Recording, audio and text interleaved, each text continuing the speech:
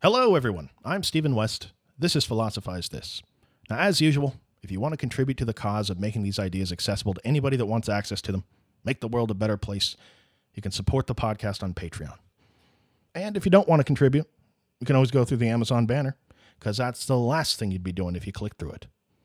Find both of them on the front page of philosophizethis.org.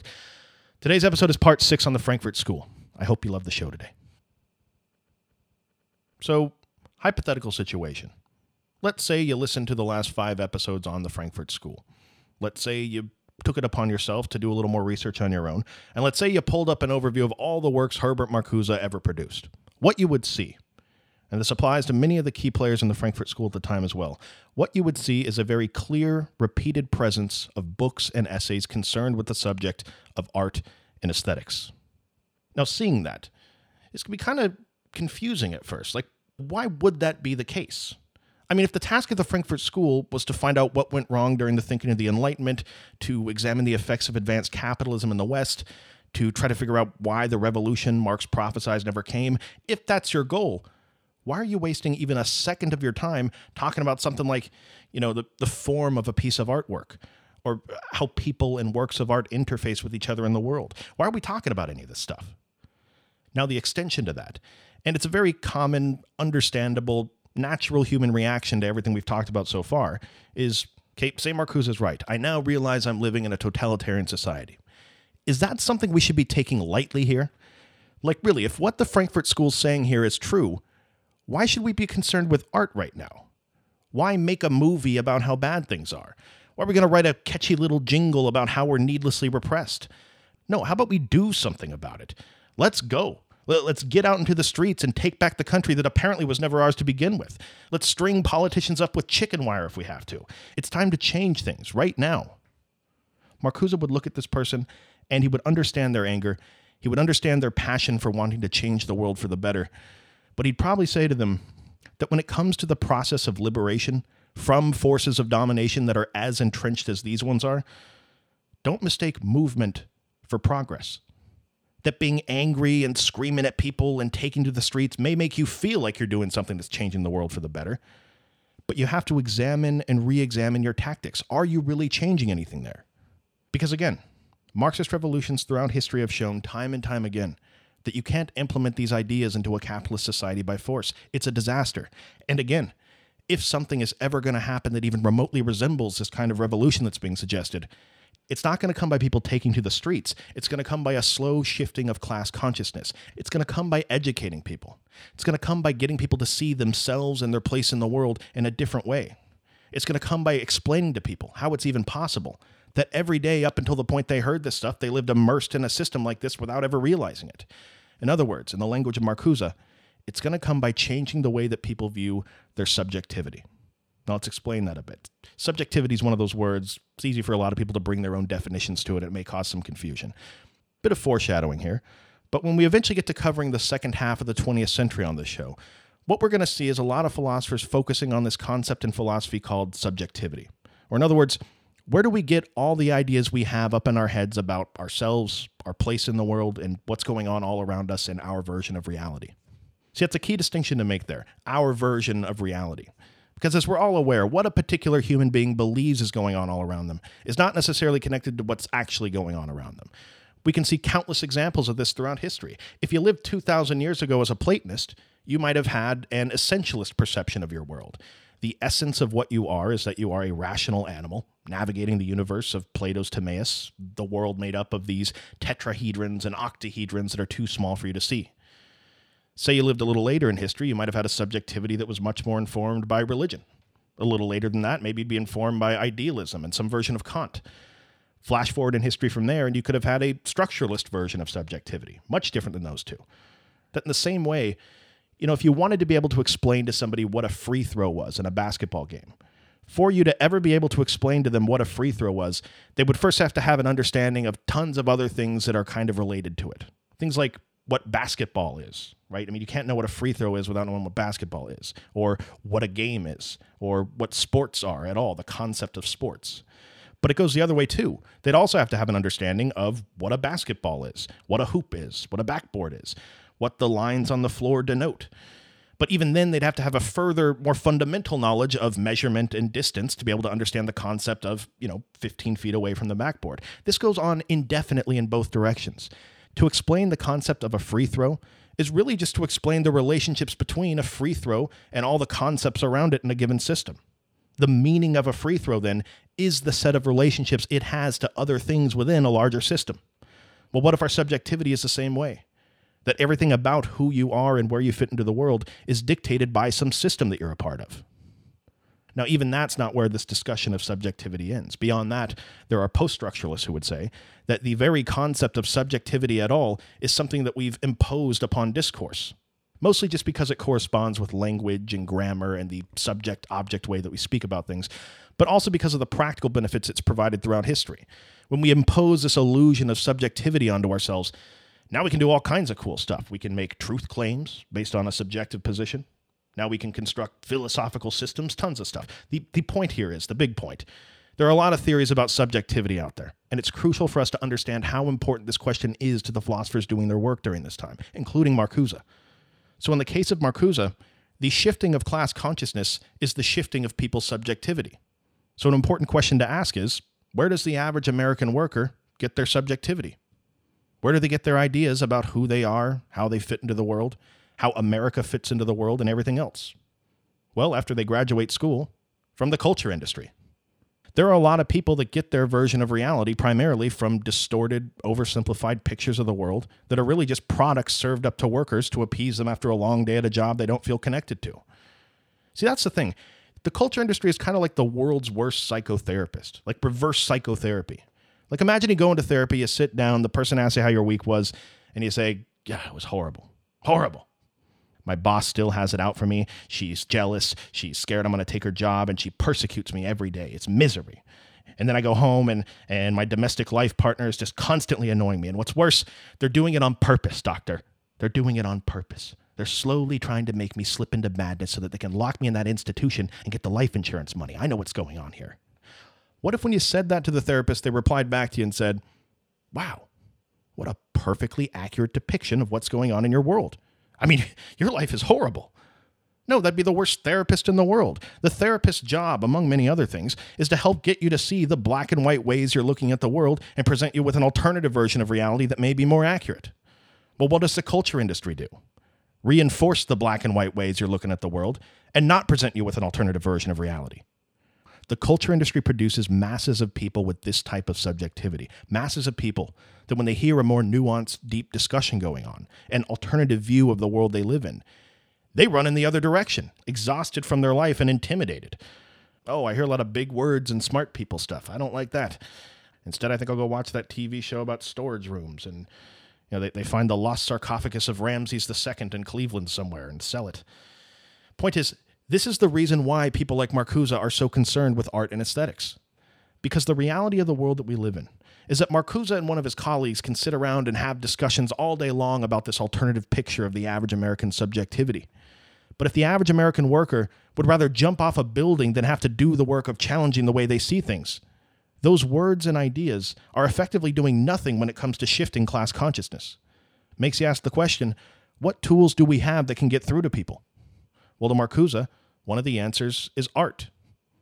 Great works of art have the ability to deliver to people a message that normal speech just can't deliver on its own. Great works of art have the ability to make people feel, and feel intensely, masses of people, not just people that happen to be a graduate student under Marcuse.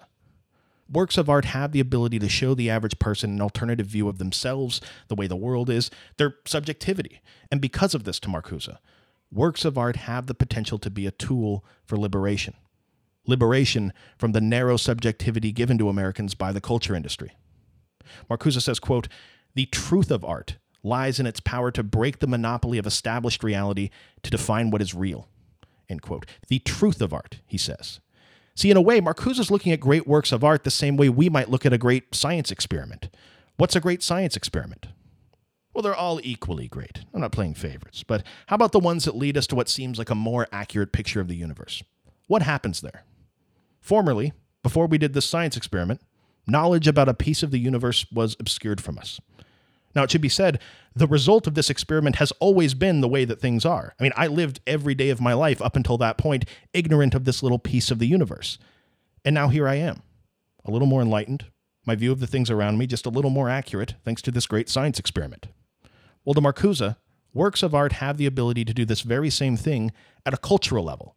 They can show people pieces of reality that were going on all around them that they never noticed before because they were immersed in it. In other words, works of art have the ability to actually shift a person's subjectivity and broaden it. Now, if you think Marcuse is going to follow up with, hey, everyone, make a bunch of art that shows how horrible capitalism is, go. No, actually, his scope is much larger than that. Economics is only one area that art has the potential for liberation. See, Marcuse notices a problem in Marx. When Marx looks back at history and sees these exploited classes of people in the varying economic systems, he mistakenly spends the majority of his work thinking about the domination and oppression of people solely in terms of what economic role they play. Marcuse would want to point out, well, we obviously know people have been oppressed before based on factors outside of what economic role they play. When it comes to the history of the United States in particular, people have been oppressed on racial grounds, predominantly African Americans, gender grounds, predominantly women, grounds of sexual orientation, predominantly anything that isn't heterosexual. Great works of art not only have the ability to show people a different perspective in terms of the economic world they live in, they also have the ability to show people the struggle and reality of other groups that are oppressed for different reasons. The potential for liberation still there. For example, when NWA comes out with the song F the Police in 1988, that song is an opportunity for the average American, immersed in their everyday life of work and consumption, to see a piece of reality that they don't necessarily have to see every day in 1988, to hear the pain and anger of a historically repressed group of people. Human beings living in these cordoned-off neighborhoods looked at as the other, largely ignored by the governments that serve them, left to fend for themselves. And among all the other problems they have, they're left to contend with the fact that if they ever have a reason to call the police, they can't even trust them to enforce the law in a way that doesn't discriminate against them. This song is an opportunity for the average American worker in 1988 to see a reality of the world around them that existed the whole time, but they were blocked from seeing it because of the narrow subjectivity the culture industry had given them. Just like with a great science experiment, this song has the potential to deliver to people a slightly more accurate picture of the world they live in, or in other words, to change their subjectivity.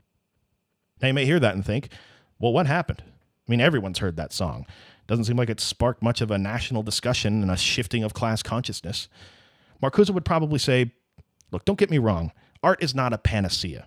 Art may be a tool for liberation, but it's not a tool that's as effective as a hammer at hammering in a nail. It's kind of like using a screwdriver to hammer in a nail. It's janky. And part of the reason why is because capitalism is just so resilient. It's so capable of absorbing any sort of potential liberation and turning it into a money-making product for the masses to consume. Sure, that song has the potential to change the way people think about the relationship between police and minorities. But it also has the potential to become co-opted by capitalism, turned into a hit song played at the Super Bowl, and then eventually the genre being filled with artists worshiping capitalism, constantly talking about what Lamborghini they're going to buy the next day. How many people hear that song and hear the cries of historical oppression? And how many just say, oh man, that's a sick beat. Yeah, I got that song on my phone. Anytime the cops pull me over and give me a ticket, I blast that song. Yeah, I get what Ice Cube's talking about there. No liberation. It just becomes a product in the consumer's infinite landscape of products. See, because as Marcuse would say, liberation always occurs dialectically. And what he means by that is that if art in any way ever leads to the liberation of people, one of the problems you run into is that it always needs to liberate people while being created and distributed within the current system of domination and the tools that are available. For example, if you wanted to liberate people from capitalism, you would need to operate within the system of capitalism to do that. Same as if you wanted to liberate women, you would have to do so from within a world where women are oppressed and need to be liberated. But don't take these two examples as a prescription from Marcuse. He's making a larger point here about liberation in general. That the forces of domination always give rise to the forces of liberation. But one thing we should all understand and take extremely seriously is that it goes the other way too. The forces of liberation always give rise to the new forces of domination in what appears to be a constant historical cycle that we're locked in. Marcuse thinks it's possible to bring about a world where the people being liberated don't feel the need to dominate and oppress another group of people once they're liberated. The goal shouldn't be just taking turns repressing each other for the rest of the time. That strategy is equally ignorant, outdated, and from a bygone era in history.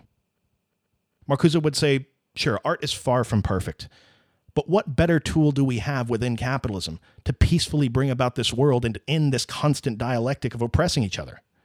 What other tools do we have for liberation? What, the political system? Marcuse would say, maybe at one point in the country's history, maybe if this wasn't as advanced a version of monopoly capitalism, good luck changing things unless you got $8 trillion, enough money to outspend all the companies that currently fund the campaigns of the politicians in exchange for influence on legislation. No, the revolutionary potential of politics has been corroded and disintegrated by advanced capitalism. Again, this is why art and aesthetics are so important to many members of the Frankfurt School, not just Marcuse, because we're living in an advanced version of monopoly capitalism that has diffused and co-opted all the liberating potential we used to have. Art is one of the only things we have left.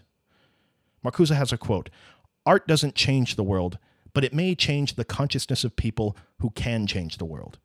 End quote. Now, at first that may seem kind of like an applause break point. Art doesn't change the world, we change it, let's go. It's actually referencing something that isn't immediately on the surface, something that goes hand in hand with his idea of the Great Refusal. Let me explain. So art all by itself, no matter how revolutionary and liberating it may be, doesn't really do anything. I mean, I'm serious, just look at it.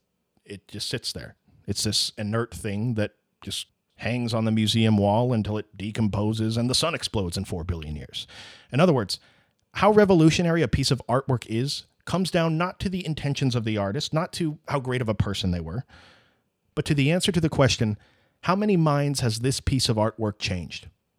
To how many people has this piece of art delivered an alternative way of viewing the world that they're receptive to and hadn't thought of before?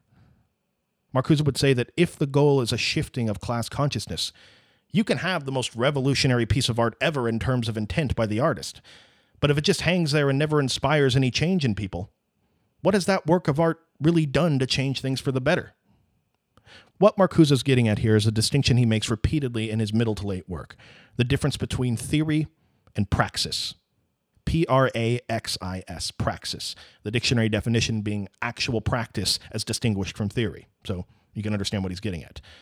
Let's talk about theory. You can listen to these theories by the Frankfurt School all day long. Replay this series over and over again. You can buy a bunch of books on these theories.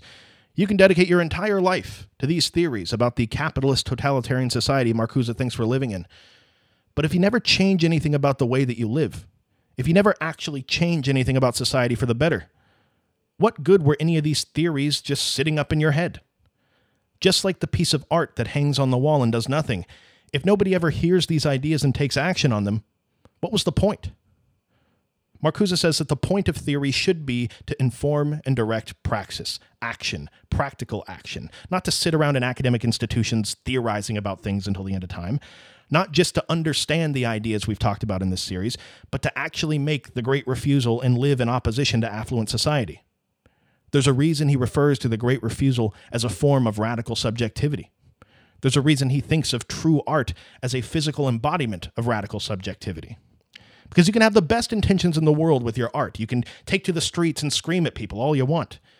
But if you're not getting through to people, changing their minds, broadening their subjectivity, you might be mistaking movement with progress. Like we talked about, if any of this stuff the Frankfurt School says has any validity, it's a natural human reaction to want to be angry and scream at people in the street. But if progress is defined by a shifting of class consciousness, and you can count on one hand the number of people whose subjectivity has been broadened by your screaming, Marcuse would say, maybe it's best to re-examine your strategy. No, Marcuse is not a fan of getting angry, screaming, being condescending towards these quote-unquote dumb people that just don't realize the truth. To Marcuse, this isn't the fault of the working class for going along with it. These are not evil people. These are people that should be treated with compassion. People who were born against their will into a culture they had no control over, educated by teachers and programs that they ultimately had no say in, spat out into an alienated workforce that they didn't sign off on. These aren't people you should be mad at and blaming for the way that things are. To Marcuse, they're byproducts of historical forces that were out of their control. Why be pompous and condescending to them? The path forward to Marcuse is not anger and blame. It's theory and praxis. Praxis would be misguided, out of control, screaming in the streets if it didn't have a good strategy and theory behind it. And theory without praxis would just be a bunch of people talking about things and never actually doing anything. The real trick to Marcuse is finding a balance between the two and being honest enough with yourself to make a true assessment of how much good you're really doing. But that said, he and other members of the Frankfurt School would want to point out that that's often much easier said than done. I mean, you're not fighting against a sweet little fluffy kitten here. You're fighting against monopoly capitalism. This enemy is resilient. This enemy sees you coming and has hundreds of traps for you to fall into that instantly silence radical subjectivity and transform you into somebody that just perpetuates the system. Living the great refusal, saying no to affluent society and that which is, capitalism looks at you as a human being the same way it looks at a piece of artwork. What I mean is, again, a great piece of artwork is a physical embodiment of radical subjectivity, where sometimes the forces of capitalism step in, take control over it, remove its potential for liberation, and turn it into just a product. Well, so too, if you're living as an embodiment of radical subjectivity, capitalism can defend against that. It has ways of removing your potential for liberation and turning you into somebody who just keeps the status quo going. See, truly living the great refusal can sometimes take an enormous amount of sacrifice. The people who have made the choice to fight against the way that things are, many of them have uprooted their entire existence to do so. These aren't just ideas to them. They suffer and grind on a daily basis for the cause of liberation. Many of them have even given their own life. We can do an episode on the Great Refusal. Once again, I'm going to leave it up to the demand I receive in the coming days. But the point I want to make here is that there's a big difference between the people that hear the ideas of the Frankfurt School, listen to this series, think they're making good points, and complain about how messed up the system is, and these people that are actually making the Great Refusal. Big difference. It's not the good refusal. It's not the fair to Midland refusal. These traps that capitalism sets for you to fall into, they're so alluring. When you've structured your life around and lived so long in work mode and consumption mode, such an easy trap to fall into is to hear these theories, get angry, feel indignant and self-righteous, and then spend the rest of your life screaming and chanting and pepper spraying your way to never changing a single person's subjectivity. Such an easy trap to have all the theories right, but the wrong kind of praxis. What's ironic to Marcuse is how easy it is to know the theories of the Frankfurt School and become as complicit in the way that things are as the people that you're screaming at. When the average American goes to their job, feels alienated, never questions much, and consumes products by the culture industry that reinforce the idea that nothing's wrong with the United States, that person will go on to change the subjectivity of a grand total of 0 people. Doesn't matter how right your theories are.